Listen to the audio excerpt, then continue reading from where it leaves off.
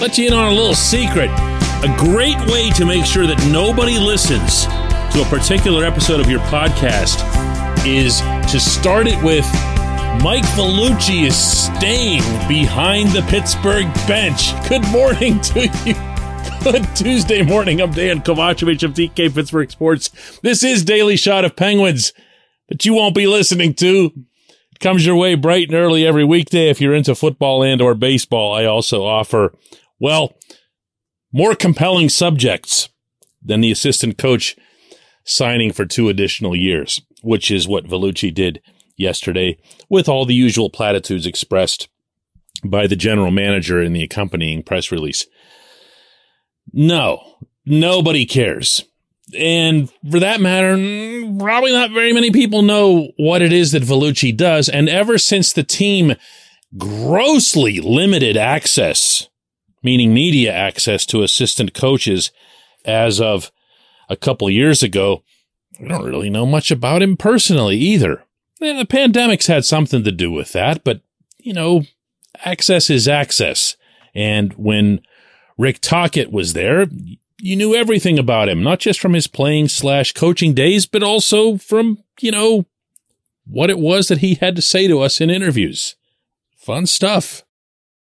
But here, the assistant coaches, both of them, well, I should say now assistant coach and associate coach, since Vellucci's back and also Todd Reirden is back, but in his case with a promotion, Mike Sullivan's staff is set for the coming season.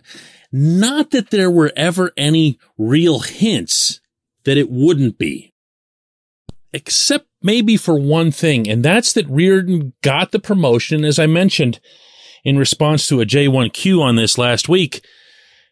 That had to have been done because the Penguins knew that he'd be in demand for other openings or potential openings around the NHL, in large part because of his head coaching experience in Washington and, of course, the success that he's had in Pittsburgh as an assistant, in particular working with defensemen like Chris Letang, Mike Matheson, and others, kind of finding ways for those guys to still produce a lot of offense while also performing responsibly in their own end.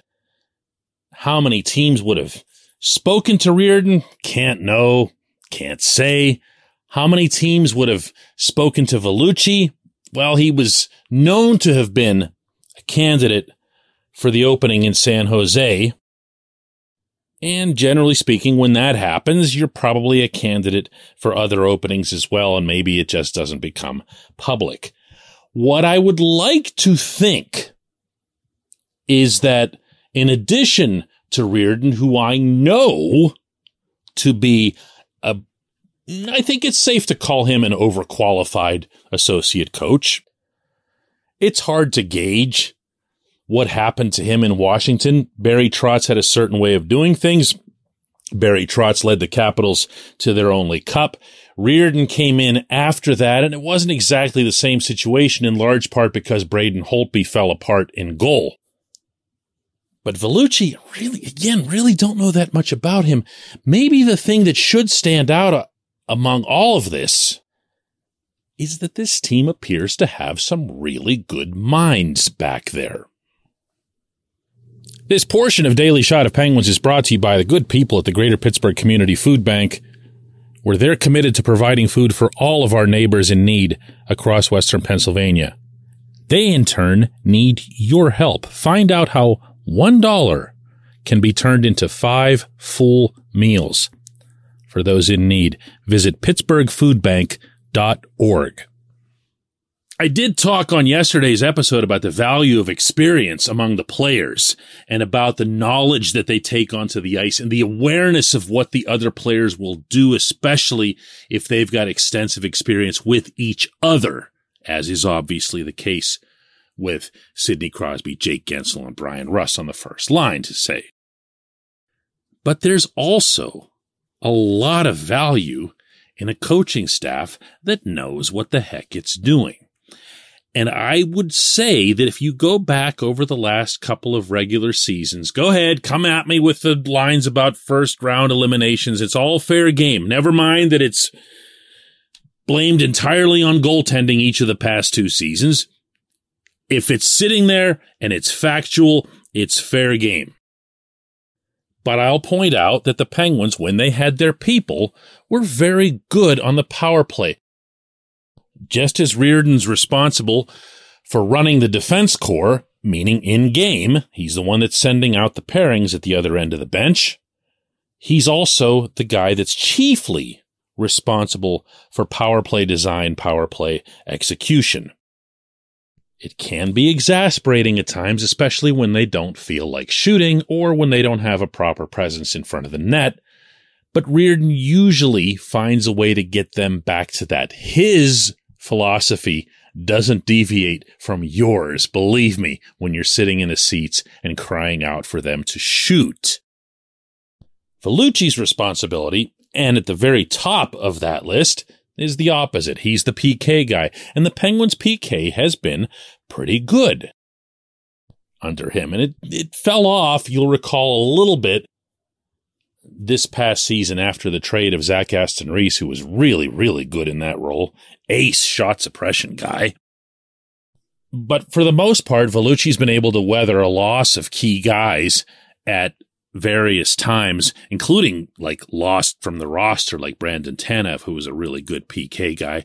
And he's been able to overcome situations like Teddy Bluger being gone for a long time to the broken jaw.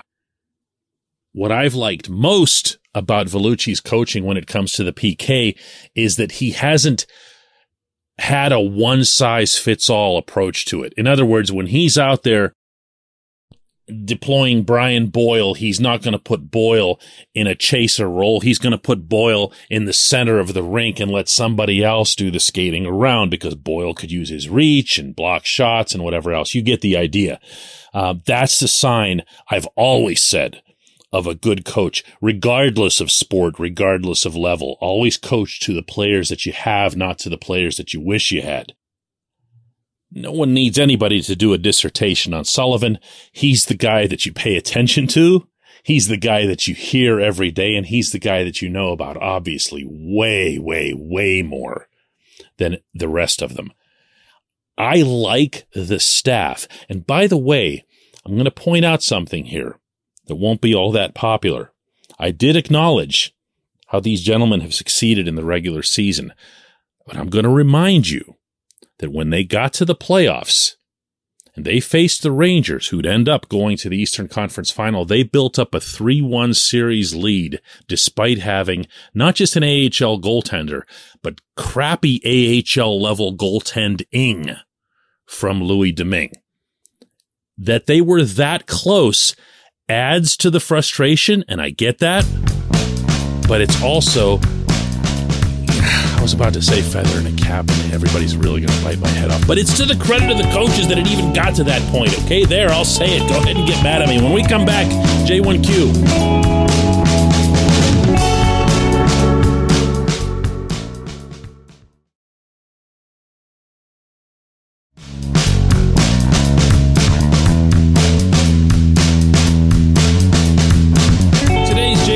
Comes from Ed, and he says, DK, off topic, but I'm wondering what your thoughts are of the 3-Ice Hockey League. I didn't even know that it existed until I stumbled upon the finals this weekend. It was fun, exciting to watch, and even faster than the NHL. Brian Trottier and Joey Mullen were head coaches of the two teams. I think the NHL could incorporate some of the rules to take the thuggery/dirty play out of the league. Nah, they would never do that. A goalie who can go anywhere is enticing, adds another element. Think of Flower doing it. Ed, I hear you, my man. I have not laid eyes on this product, including when it was in Pittsburgh. Taylor Haas, our Penguins beat writer, was there covering that for us. I don't even really know what it is. I do know that I read her article and saw some familiar names, but not anybody that would be a gate attraction of any kind. But I will say this.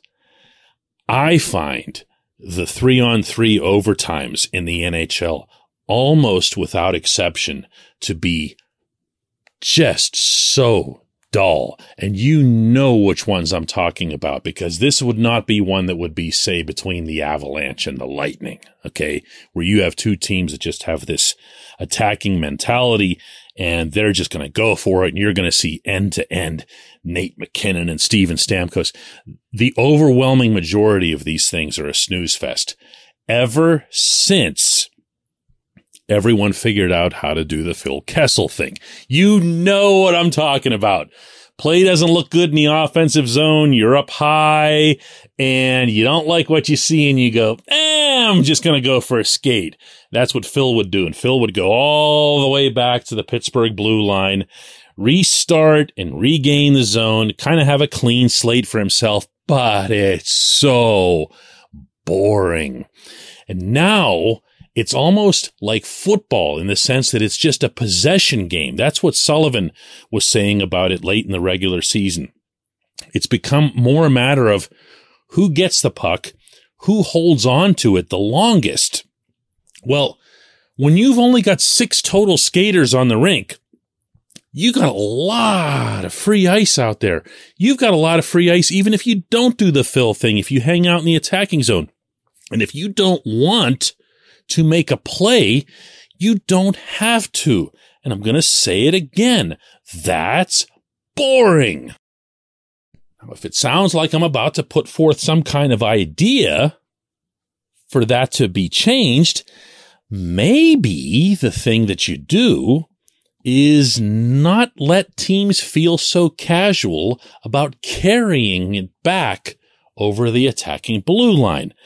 How do you do that? Well, this is going to sound a little awkward, but at least it's better than nothing. You just don't let them do it. You just say, hey, that play's dead. If the other team pokes it away from you and it goes out over the line, that's something. That's different. That's just a clean play. But if you carry it backward, play just gets blown dead and you have a face-off. So you would resume having that tension, that uncertainty that goes with bringing the puck back across. The last thing you ever want to do in the world's fastest game, this beautiful game, is to encourage people to go backward. That's the New Jersey Devils mentality of the 1990s and the early 2000s. Backward isn't interesting. Backward isn't anything that puts anyone on the edge of their seat. I do like 3-on-3 hockey in the NHL. I do know of the results, the cold, hard results that show that it's produced more outcomes, and anything's better than a tie or a shootout in that regard. But there's also a part of me that wonders if it wouldn't be better off at 4-on-4, the way overtime originally was. No, there weren't as many outcomes, but it sure looked a heck of a lot more like actual hockey. And maybe if you just threw on another minute or two, and coaches in turn wouldn't just limit the usage in overtime to the same 5 or 6 guys, you'd have something. You'd have more overtime goals, but you'd also have something that doesn't look like some bastardization of your sport. I appreciate the question. I know it's not what you asked. I'm sorry. I've just never seen it. I'm not sure that I want to. We'll do another one of these tomorrow.